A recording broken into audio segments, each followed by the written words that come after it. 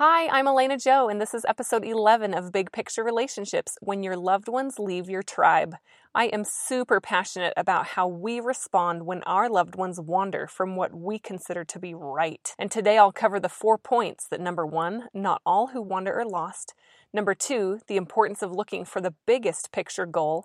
Number 3, to let go of what you can't control. And number 4, to remember that relationships are all you really have. I've got to warn you that I recorded this episode sitting at the beach, so you are going to hear the dull roar of the ocean in the background. You can just picture me in the setting sun, thoroughly amused by the looks I was getting from people walking by as I was talking to myself. So thanks for being with me. Remember, you can always find show notes if this is helpful at www.elenajoe.co, and pass this episode along to anybody who would enjoy it. This is Big Picture Relationships with Elena Joe, a therapist sharing insights, ideas, and real-life pep talks that encourage you to expand your perspective, maybe shift some behaviors, and make the most of real-life relationships so you can live a happy life right now. Hi friends, I warned you in early episodes that we were going to record on the road sometimes, and here I sit at the beach in Southern California because I figured this would be better than an echoey hotel room. So forgive the sound and you might hear the ocean, and people are definitely looking at me as I hold a little microphone and talk into it sitting on the beach. But here we go. Today's subject, when your loved ones leave your tribe. Let's pretend that you are an avid mountain biker. You love mountain biking. You talk about it. You live for the weekends. All the money you're saving up goes to buying equipment and things that I couldn't even tell you the names of because I'm not a mountain biker, but all your friends are mountain bikers, and that's what you do. That's what you talk about. On Monday, you compare your rides. It's the best form of fitness. It's the best form of entertainment. You love mountain biking through and through. So what happens when one of your friends who's been in your group, who's been in your mountain biking tribe for years and bonded with you over it, connected with you, didn't judge you for spending your bonus money on stuff like that? What happens when one of those friends says, meh, I've outgrown it. It's just not for me anymore. What happens then, and how does that feel to you? It might be easy to feel rejected. You might feel like they've outgrown you, or maybe that they're even judging you for what you're doing. Are they too good for you? This is your greatest happiness in life, and your friend just walked away from it. Well, we all belong to various tribes. Some of them have names, some of them don't. Some are easier to name. For example, your exercise might be a way of life. You might be a big cycler or a yoga person, and you surround yourself with friends and people who really understand it and feel like it's the right way to live, the right way to do things. You might bond over a certain kind of eating if you come from a vegetarian family or a vegan family. You may have a shared hobbies or political involvement with people that you bond about things over. You share the same memes, you share the same political views, and the things that you're passionate about and actually feel like are the right way to be or the right way to live. So not only does it feel rejecting when somebody you love wanders away from that, but you actually even worry for their welfare, and they're wandering from what you know to be right, to be the best, to be the healthiest or the happiest. There are a zillion types of tribes we could talk about today, but rather than get hung up in our 20-ish minutes here on naming every single one and how it fits, I'm going to talk about the biggest tribe, the most emotional, the most gut-wrenching tribe that most of us belong to. And that is our family / and or our religion. And in many families, that is one and the same. So to be clear, today's most emotionally charged tribe we'll be talking about is when your loved ones leave your religious traditions or your family. I grew up, as I've talked about before, in the Church of Jesus Christ of Latter-day Saints. Anybody who doesn't belong to that might know them by the name Mormon. And my church shares a fundamentalist foundation with many other religions. And fundamentalists, for anybody who doesn't know, basically means that there is one correct doctrine. A fundamentalist religion believes that their doctrine is the right way, the only way to be, and that's not unique to those in my church. Younger generations are leaving religion en masse. It is not just an exodus from those who grow up with the Mormon faith.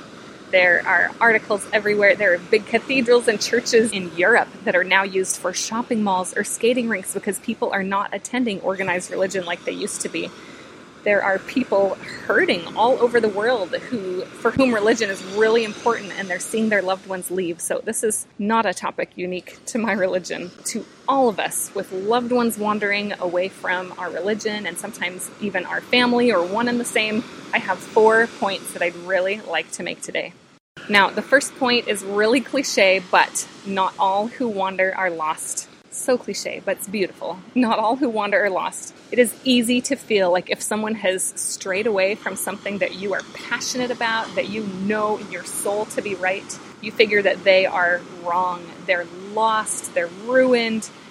I like to think of this family circus cartoon. Remember the Sunday papers we used to get as kids and read the funnies? I think there's something missing out in this generation, but I vividly remember this family circus cartoon where the little boy's leaving school, and one side of the frame shows a dotted line between school and home. It's very clear, go straight, turn right again, boom, home. And then the other side of the frame shows the way this little boy actually got home. He went up and down and over. He went and looked at the bikes. He went to talk to a friend. He ran across the street and went up and petted a dog. He walked over to the neighbor's door and took a cookie. And just picture the dotted line of this boy in and out and up and down and around all over the neighborhood, covering every square inch of space in that little neighborhood map drawing before arriving at home. I think that's so powerful because we don't always know that the straight path is the best for an individual. We don't know what's going to happen next year or in the next decade or even in the next life for this loved one of yours. There are lessons to be learned and various meandering paths that can be taken with great benefit to somebody's life. I have an older friend's son who rejected his Jewish heritage as a late teenager, as a 20-year-old. Through his 20s, he stepped away from his Orthodox Jewish heritage and wanted nothing to do with it. And you can imagine this mother's heartbreak. And then, to her surprise, in his early 30s, he met the girl of his dreams, who was Orthodox Jewish, and he settled right back into his religion and even has his first 2 children named proper Bible names. In the big picture, wandering like that, what to us may look like wandering, can serve purposes that we don't always know. There are unique paths that create life experiences that develop us, that shape us as people, and convoluted paths can lead to great places.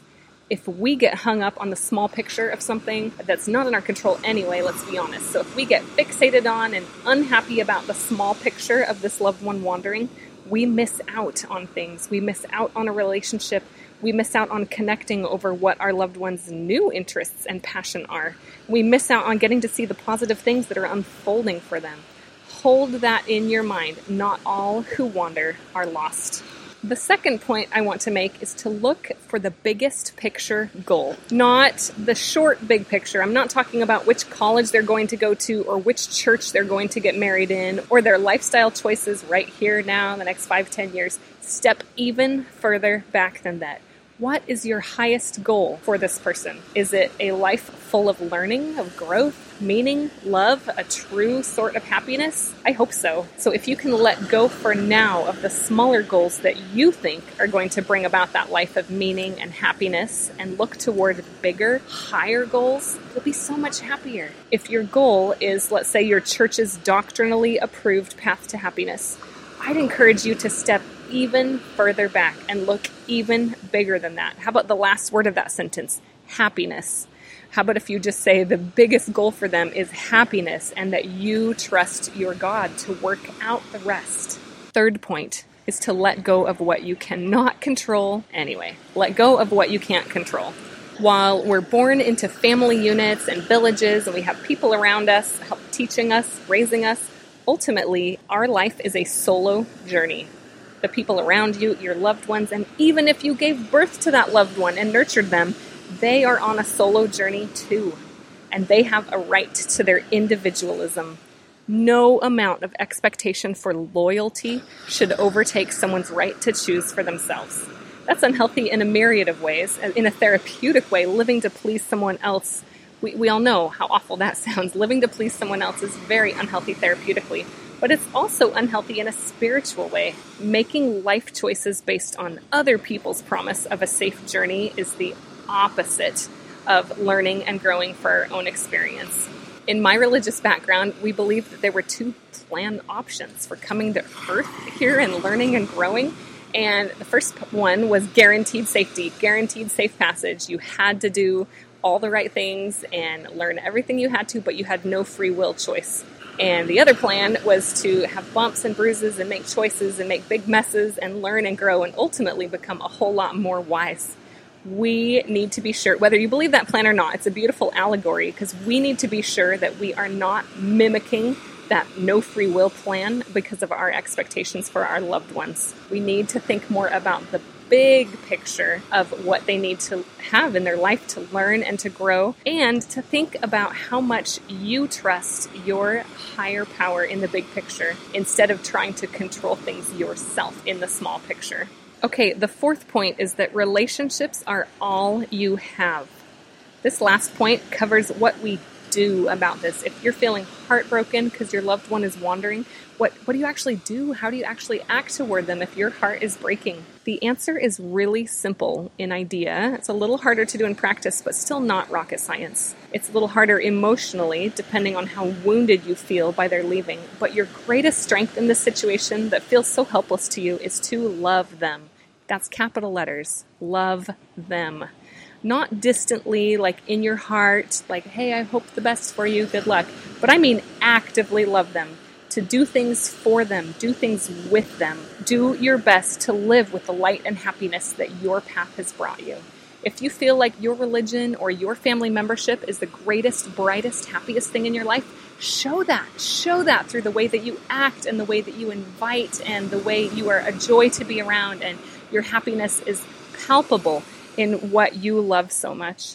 This is even a church-approved answer. One of the apostles in my religion a few years ago said in a youth fireside, and it was Elder Rasband, for anybody curious, when asked, what do I do with my family members that have strayed or that don't want to come to church? His only answer was to love them, to reach out and show love. This is more enticing than lectures. You catch more flies with honey than with vinegar. You never hear at church that we should just preach harder to our family members or to make sure that we remind them regularly of what they should know or should be doing. We never get taught to show our displeasure or that it's our job to convince them or to get our passive little digs in towards those people that have left. We are taught to just love them unconditionally and actively. And I don't share this as a manipulation tactic. Your love, if it's purely with the intent of bringing them back to your tribe, is manipulative if that's your number one intent. I'm talking about loving with them, connecting with them, and looking for the biggest picture, highest level form of happiness, which is your relationship with them while they are on their solo journey. Just love them. Now, let's look at an example. I have a great example of this, and it's not even a religious one. It's a familial example. I had a coworker years ago who we were traveling, and she reached over and said, hey, you're a therapist. Tell me what you think about this. And she showed me this text thread of family vitriol that was being spewed toward a brother and sister. So here's the story. This is a family of young adult children who, some of them have new little children, probably children in their 20s and 30s, and grandma and grandpa want the family picture to be taken of all of their family members. Well, last year, one of the brothers and sisters-in-law decided that they didn't like the family dynamic and they were done. They were stepping away. They didn't like how things were running in that family and had decided that they were divorcing themselves from the family. They no longer wanted to be part of it. I hope this is causing some emotions in some of you already, and probably on both sides. I imagine we have listeners who have been the ones to try to separate themselves from family, and I imagine we have listeners who have had loved ones take that distance from the family. So I can picture the intense feelings on both sides. Just to give a little more background, my colleague said, no, this is not like an abusive family. It's just, just a family. All of us have crazy neuroses and, mother and father-in-law type of stuff. So there was nothing overtly abusive going on here. This brother and sister-in-law just decided that for the sake of their own new little family unit, they were stepping away. And they had let it be known through text that they were not coming to family pictures. All the other adult siblings and many of the spouses jumped on this thread, and I hope you can imagine their response as they're saying, what? You owe mom and dad? How can you be so selfish? Why are you being so prideful? How can you do this to our family? And you could feel the genuine hurt and anger of these siblings that are just spewing all their hurt and anger toward the ones who are not coming to family pictures. And it's maybe even deserved, but I want you to take a second and put yourself in the shoes of this couple who's leaving, of this couple who has announced they're not coming to family pictures. Imagine that you are on the receiving end of a bunch of texts like that. All of us, and I talk about this all the time, but all of us in our human nature have a backbone, have a defense that kicks in. And when that gets triggered, it's really, really hard to suddenly feel humble and come back and say, oh, you're right. You know what? So, fight or flight. When you introduce those power struggles, you have lost. When you shame a loved one for hurting others, you're putting them in a corner. When you say things like, how could you, or you owe me, or I've devoted my life to you, or you're being stupid, lazy, selfish, any of those things, or especially when you say things like, you know what's right, or even someday you'll come back and you'll regret this time you've lost away. You, by saying those things, are pushing your loved one further and further away. Your intent is to bring them back, but what are you actually doing? You're pushing them away. You're turning their right to have their God-given right to have independent choices into a fight. And those power struggles drive a wedge into relationships. And if you continually bring up your hurt over their wandering, you are tapping that wedge. I really picture like a wedge cutting somebody right in half. And all those little mean passive digs, all those little statements, all those little shaming things are just tapping that wedge, cutting somebody right in half or cutting the relationship right in half. Your loved one won't feel safe around you.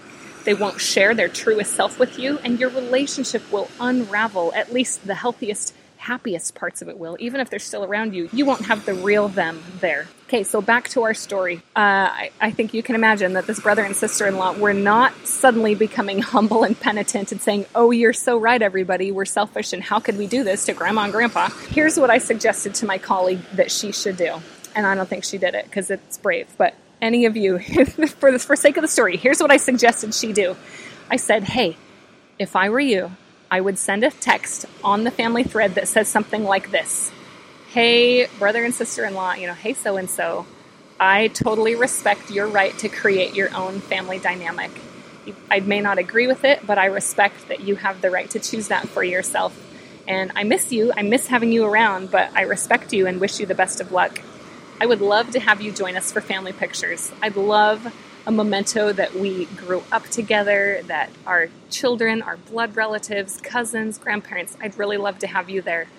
But if you don't come, I understand, and I respect your right, and maybe next time, love you lots, love so-and-so. Now, would that have won? Would that have convinced brother and sister-in-law to come to the family pictures? Maybe not. Maybe not this time, and probably not after all the, garbage and poison that had just been spewed at them. But it opens up a pathway for this brother and sister-in-law to connect with the family at what is most important, this relationship level. And though they may not have come to family pictures this time, they're far more likely maybe next time, even if it's a few years down the road. If family members started to change their acceptance and show some respect for their right to choose for themselves, I think it's far more likely that brother and sister-in-law might show up for the next round of family pictures when they're not worried that they're going to get a big, I told you so, or you finally agreed with us, good to see you, or any of that kind of stuff.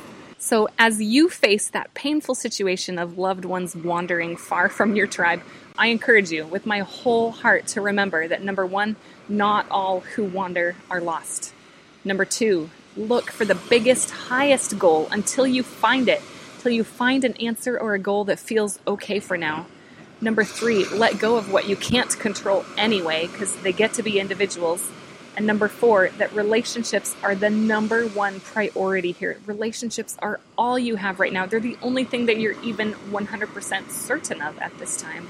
Love wins. Another cliche statement, but love wins. Thank you so much for listening. I hope that you can pass this episode along to anyone who would benefit from it. There are so many people hurting as family members have wandered and left their tribe. And if you've been listening and you love this, please leave a rating or a review. I appreciate you guys, and I'll talk to you next time. All right, today's happy hack. You are going to think I'm crazy, but the world's best kept laundry secret is a Fels Naphtha soap bar. F-E-L-S, naphtha, N-A-P-T-H-A. It looks like something that your grandma would use. It's orange, it's a square block, it's wrapped in paper, and it's totally inconvenient, but it smells delightful, and it takes out stains that no other stain remover will. I'm talking spray and wash, OxiClean, stain sticks, everything you can imagine. They don't touch some stains like baked in oil or berry or juice stains or diaper blowouts. So I was thinking about the miracle of this soap bar this week because my boys' favorite shirts both have a dark oil stain on the front. You know, the type that's not really a stain, it's not a color, but in certain light you can totally see the shading of an oily spot, like they have a permanent wet spot on their shirt. And I've been ignoring it for weeks because, let's be honest, most of the time when we get an oil stain like that, we just throw it away, right? Okay, just me? All right, then don't tell Mother Earth. So I decided to give my Fels Naphtha soap bar a try, and here's how I do it. You have to get the clothing sopping wet, like not just a little bit wet, but like sopping wet, and then you can rub that soap bar directly on the stain. I don't like wet or sticky hands, so I keep mine in a Ziploc bag, and I'll just open up the bag and hold the soap bar in the bag in my hand. And I know most of you are never going to do this because we're lazy, and I totally get it, but I promise this is worth it. So I open the top of my washer and dunk that clothing in the running wash, then rub it against the lid. So the sopping wet clothes are dripping down into the washer, and I'm rubbing that soap bar onto the stain. Will you believe it? That both of those months-old oil stains that have been through the washer and dryer like a dozen times at least came out. They're totally gone. Good as new. Once I used this on my favorite dress because I'd put another stain remover on it and then forgot about it for, I don't know, a long time, maybe a couple weeks. And it dyed my dress like a blue chemical color where all that stain remover was. And lo and behold, this Fels Naphtha soap got it out. Additionally, any of you with diapers in the house, or if you will ever have diapers in your house or know someone with potential diapers in their house, you should know about this bar of soap, and I actually give it regularly at baby showers. I've never seen anything remove those bright newborn stains the way that this bar of soap will on a wet piece of clothing. I used to rinse off the diaper stuff, rub the soap into the stain, and then put it in a plastic bag so that it would just stay wet and soap covered until I did wash, even if it was half a week later. Everything came out totally clean. This is totally worth it. So, okay, this is the longest happy hack ever, but that's how awesome this bar of soap is. I will link it in my show notes to Amazon so you can find it there, but you could also check your grocery store. It really is just this rectangular bar of soap with big green letters that says Fels Naphtha on it. All right, thanks so much for listening. Much love from me to you. Visit www.elenajo.co for show notes and random photos, along with any handouts mentioned in this episode. Find elenajo.co on Instagram for daily big picture reminders, and join the Big Picture email list for an occasional pick-me-up in your inbox from Elena Jo. Thanks for joining us.